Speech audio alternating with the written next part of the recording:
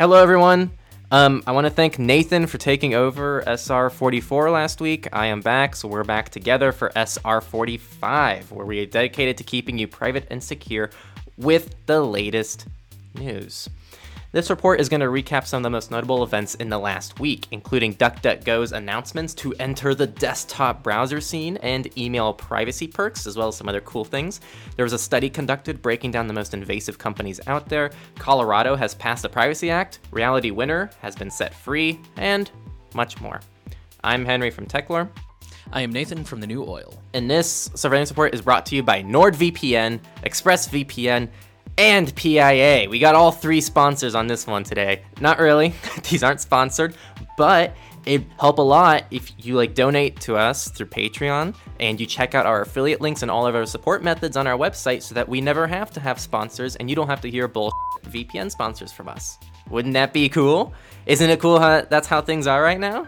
So yeah, check out our Patreon. There's also cool perks for you there as well, not just for us. This is all free for you, so definitely check it out. This week in data breaches, we're going to start off with Alibaba was the victim of a billion record data leak. On June 15th, the Wall Street Journal reported that I'm totally going to screw this up, Taobao e-commerce website, a subsidiary of Alibaba, suffered a massive data breach. 1 billion personal information records belonging to customers had been collected, and they have not been published on the internet. So reading this article, basically this breach was the result of a rogue employee who deployed a web crawler and scooped up information from customers like user IDs, phone numbers, and quote-unquote sensitive data. They didn't really say what that means. Although phone numbers, as I'm sure many of you longtime listeners know, we would consider that sensitive data. In China, it's even more sensitive data because a SIM number is used for things like internet access, like you've got to link your identity to get internet, stuff like that. So China is coming down on these guys pretty hard. I didn't write it down. I think they said they gave them 3 years. Our last data breach, this is actually an update. Last year, there was a data breach from a mortgage company called First American. There were roughly 885 million records leaked. The records ranged from 2003 to 2019, and the information contained bank account numbers, mortgage records, tax data, social security numbers, and driver's license scans. The update is that the case is being closed. They are settling out of court for a whopping, get this, $487,616 and a cease and desist order. You don't really need to do the math here. If 10% of those records resulted in approvals and each one earned the company just $1, that's still a pathetic fine. Now we're going to move on to our company news, and Amazon has officially started blocking Google's Flock. Again, Google Flock is their new advertising strategy where they're hoping to centralize how they target people in a more, quote, privacy-centric method, which isn't really much more privacy-centric. It's just more centralized to how Google's doing things. So Amazon has decided, no, we're not doing that, and it's pretty abundantly clear that they're doing this because Amazon is also in the data business, and there's no reason for them to feed Google with their own monopoly. So this is kind of just a clash between the two major tech companies here. If you want, you can check out the sources. It talks about each Amazon site and how they took different approaches to blocking Flock and the reason why they likely took those approaches for each one. It's a little bit more complex than I'm giving it credit for. Speaking of Google, we have some good news actually. Google has added end-to-end encryption for their Messages app. They've also added a bunch of other features. They've added 7 in total, but the one that we're really focused on is end-to-end encryption because that's really awesome. So the thing that kind of sucks here, the drawbacks about it, it only works with users who have RCS and the Messages app. So basically newer phones and of course are using the default Android Messenger. If you're using the default Android Messenger, make sure you look for the little lock icon. That'll let you know that the end-to-end encryption is activated. And at the moment, it only works for one-on-one messages. It doesn't work in group chats, it doesn't work in calls, etc. So in other words, if you're an Android user, just use Signal. You can make it the default messenger so that all your messages go there anyways. You can do group calls, group chats. This is still great. I'm glad they're rolling this out, but it's kind of like WhatsApp. There's still better options out there. I think one cool thing about this, I'm pretty sure the Messages app is the default for Android phones. So this is almost like, by default, two people who have Android devices that are made in the last year, who just happen to exchange numbers, will at least be using end-to-end encryption. That is a fair point. I think I read earlier today that Android has 70% of the market share. So yeah, that definitely will bring end-to-end encryption to a lot of people. So yeah, I mean, maybe I'm being too hard on it. Our next one is, I think it's a really positive thing. So Google has Google Workspaces, which is their company. It's like Google Drive, but for companies. The issue in the past was that Google Workspace always completely put your data in Google's hands, meaning if you were a company, especially one where you're dealing with finances, healthcare, and defense, Google has complete access to that data. But that is now going to change because Google is going to let companies store their own encryption keys through Google Workspace. As of right now, this means you can put your keys into 4 different partners who can do it for you. But later this year, you can actually have your own keys for your own in-house service. So if you're a company, you can actually use the entire Google Workspace and they won't have any ability to access your data. It's unclear how this will affect metadata and other account information, but this is actually a really cool thing overall.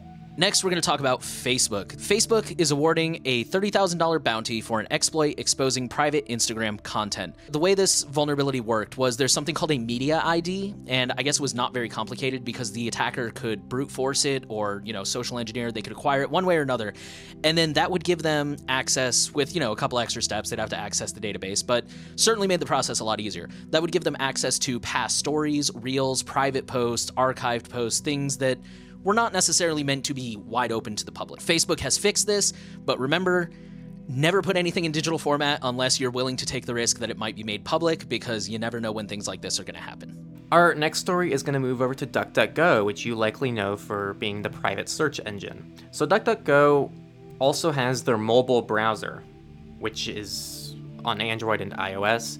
But they never had a desktop browser. This entire article is clearly written as some kind of marketing thing for DuckDuckGo. This is definitely a biased source, but the takeaway from the article is that DuckDuckGo is currently developing a desktop browser. They're working on email privacy protection features. So this is going to be something that sounds like it's going to be similar to Simple Login. It seems like they're also focusing on removing trackers from emails.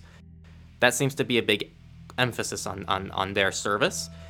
And then the third thing is they're looking to add a tracker protection thing, firewall, on Android. This is all overall good. I think it's cool that they're trying to expand. One word of caution is you are putting the following trust in them if you go all in on this suite. All of your browsing traffic through the browser on all your devices, all your search queries, because they're a search engine, all of your mobile data, because they will be, handling all of your data through their firewall, and all of your emails. Just keep that in mind. They are a US-based company. DuckDuckGo does have some things that are questionable. They're not a perfect company. Let's move into research. We are going to start off with a link that kind of made the rounds this week. It's called Big Brother Brands Report: Which Companies Track Our Personal Data the Most? The article says, we analyzed what personal data the world's biggest brands are tracking to discover which company knows the most about us. And towards the end, they give their methodology. Says, we analyzed 58 apps across various sectors to see which permissions they ask consumers for in terms and conditions and privacy agreements. Each piece of information requested by an app was turned into a characteristic, totaling 45 data points. So they took a whole bunch of popular apps from all different purposes and ranked them by what types of data they request. Unsurprisingly, Facebook topped the list, collecting almost 80% of all legally collectible data. If I remember correctly, the top 5 were all social media. They have pretty much all the mainstream apps on there. It's definitely one of those things that I think is totally worth looking at. Might be worth something sending to all your non-privacy friends to kind of give them some insight. Guys, Facebook is such a company. I don't get it. Even people who use Facebook, they say, I don't like Facebook, it sucks to use, and everyone hates it. Seriously, people, please, just spread the word to everyone you know to get rid of Facebook. They're such an evil company to the core. We're letting this company just walk all over everything that we hold dear to our lives.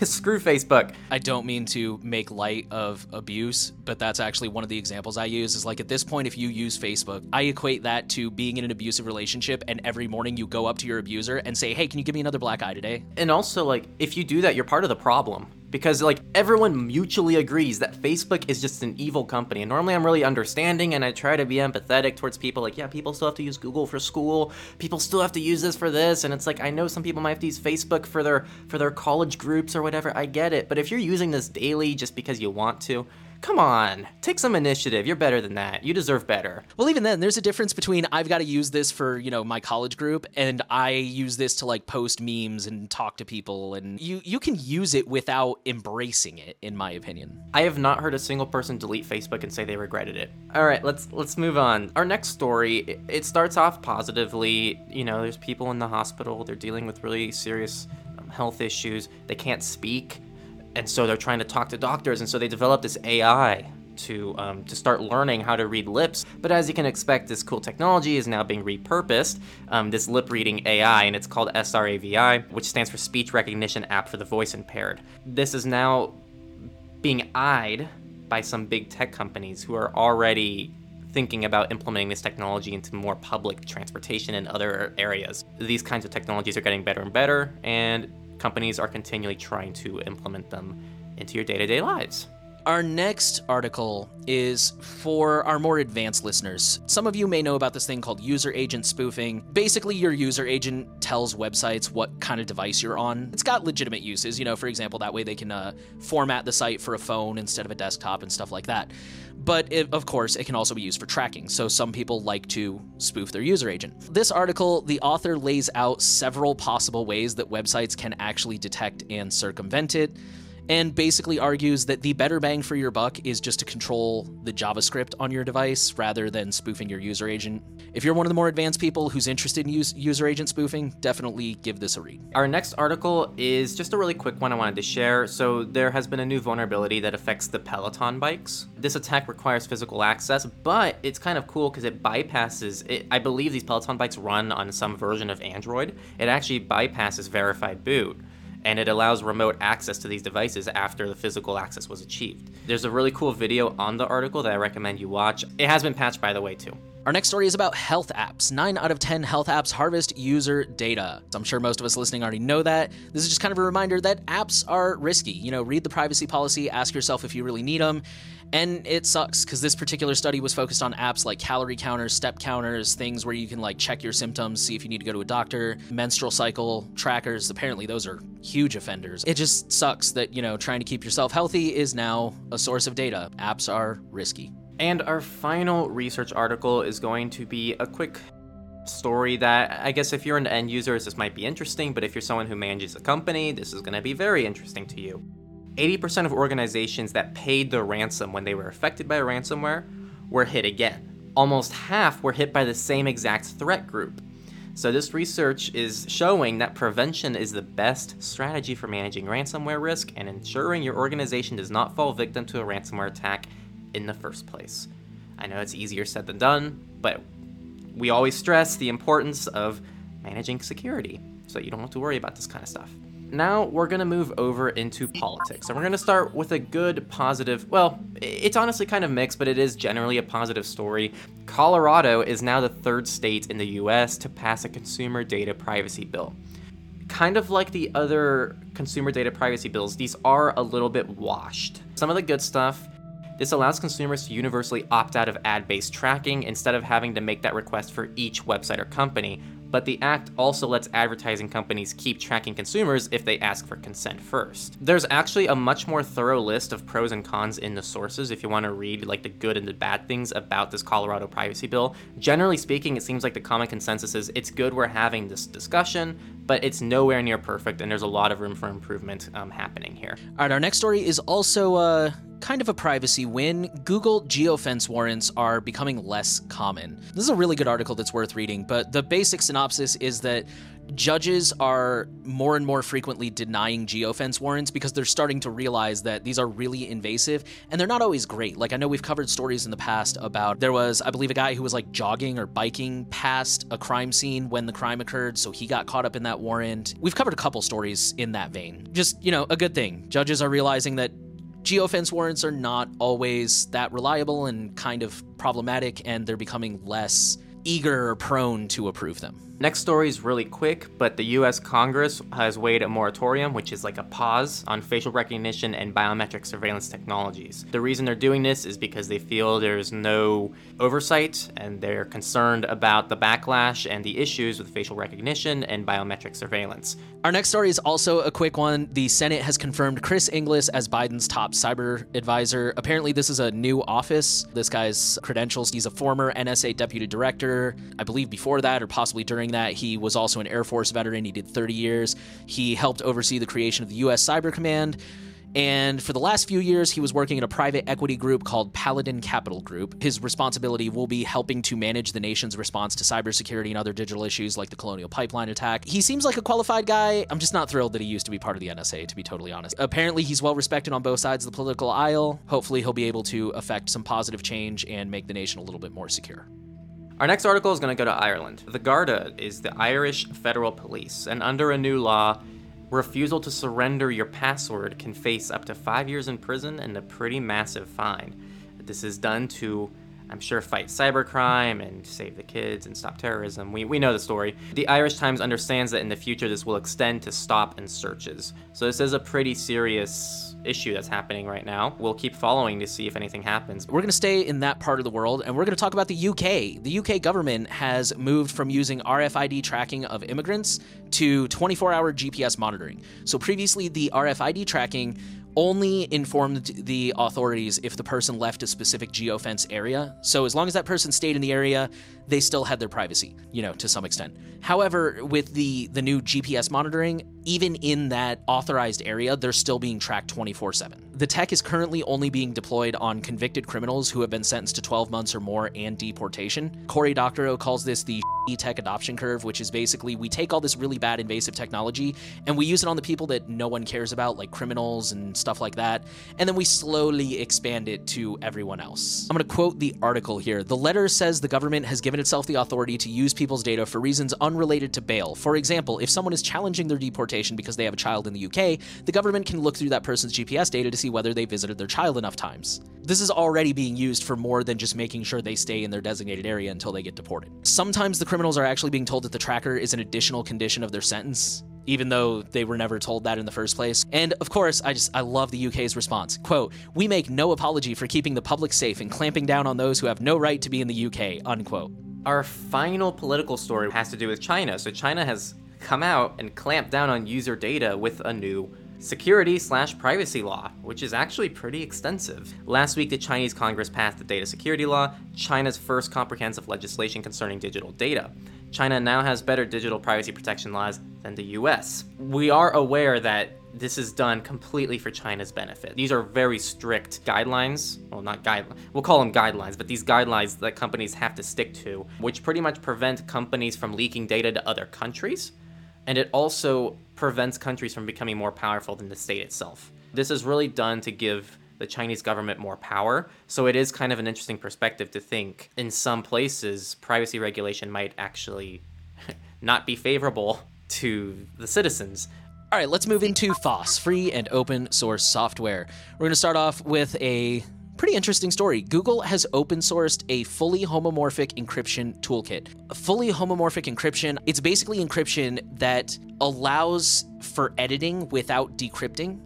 So you can make changes to it without having to view it, which is better for privacy and security. Google has open sourced a collection of C++ libraries for implementing fully homomorphic encryption in modern applications. That's actually one of the things that the article points out is they speculate that the reason we haven't really seen a huge rise in FHE is because there hasn't really been a lot of open source to work with. So basically anybody who's interested in working with it has to reinvent the wheel from the ground up. And now that this is coming out, hopefully we will start to see more people taking this and running with it because now the foundation will be publicly available. And on a similar note, Google has backed a Linux project to make Android and Chrome OS harder to hack. What this project is essentially having the Linux kernel transferred over from C to Rust, the programming language, which I don't think I've heard a single person complain. I think everyone is kind of on board to have Rust be the new language. It would modernize things and make it more secure, and this would also, in turn, make Chrome OS more secure, which is already a very secure operating system. So this is really good news overall, and it could make Linux better. So yay. The next story is pretty short and self-explanatory. The headline says, "A nasty Linux systemd root level security bug revealed and patched." And that's pretty much all there is to it. This is just a friendly reminder that Linux is not perfect. It is more private, it's not a silver bullet, it has its issues, and sometimes they don't get caught for a while. Our next story is about the Tor browser and the plugin Snowflake. For those who don't know, Snowflake is a plugin that basically turns your browser into a Tor proxy for people who live in countries where Tor is blocked. The headline says Snowflake is moving to stable in Tor browser 10.5. So basically Snowflake, up until now, it's kind of been in beta. Now it's finally mature enough that they're going to put it out as a stable. And if you use a browser that does not disable WebRTC, I think you should consider using this plugin. Personally, help somebody else out. Really quick, Debian 10 has been upgraded to 10.10. And also, I missed this while I wasn't here last week, and I forgot to put it in the sources, but there is now a open source privacy-oriented dating site. It's called Alovoa. It's in the sources, so check it out. And last but not least, let's move into our Misfit section. We're going to start with a story that I personally am really excited about. NSA whistleblower Reality Winner was released early for good behavior. She was jailed in 2017 for exposing proof of Russian meddling in the 2016 elections. She's been in a military jail in Dallas ever since, but she was just released for good behavior. She still has to serve a few months of basically house arrest in San Antonio until November of 2021, and then she will be fully free. Our next article is going to go over to Australia, and it's been found that Australian cops have spied on some COVID check-in app data, despite privacy promises that they wouldn't do that. As you can imagine, there was some shooting, and they said, oh, we should find out who did that. A really good resource we could use to get that information. Oh, how about that contact tracing data that we said we wouldn't use for anything outside contact tracing? This kind of pisses me off because whether or not you agree with contact tracing or you even think COVID's real, this is breaking trust in the system that's supposed to be trustworthy. This is harmful to everyone who is trying to implement something that might be completely trusted. If there was something with 100% privacy, we're not going to trust it because of stories like this. On a very different note, I wanted to throw this in. At least as of today, I noticed that the CEO of Twitter, Jack Dorsey, followed Fight for the Future, the Tor Project, the Calyx Institute, and Calyx OS. And I think that speaks to how many CEOs don't run their companies with their own personal values. I think that every major CEO of any major company probably really cares about privacy, but they're not going to run their companies with privacy in mind. Our last story this week, a new HTTP spec proposes elimination of obnoxious cookie banners. So this is from our good friends from 2 weeks ago, Noib and Sustainable Computing Labs. They're proposing this new feature. Well, it would be more like a standard or a protocol, but for wrapping our heads around it, we'll call it a feature, where you set your cookie preference in the browser. So you go to a website and it pops up with, we use cookies, which cookies do you want to allow? And the correct answer is none of them, go away. But you have to do that every time you visit a website. Well, this new spec would automatically save that preference in your browser, and then every time you go to a website, it would tell them for you, so you never even see that stupid pop-up. It'll talk to the browser, it'll be like, oh, here's your cookie preferences, cool, gone. And that was all of the news this week. So we actually had, this was a more positive week. There was some negative stuff too, but I was actually pretty happy with most of the news this week. So make sure to tune in next week. We'll see if it's just as positive or more negative. It tends to be kind of a roller coaster with these things, so we'll have to see. And again, this episode is brought to you by NordVPN, ExpressVPN, and PIA. Yeah, those 3 VPNs all decided they're going to sponsor this one report, and I'm going to list off a whole minute as to how they can protect you from every single privacy and security issue on the internet.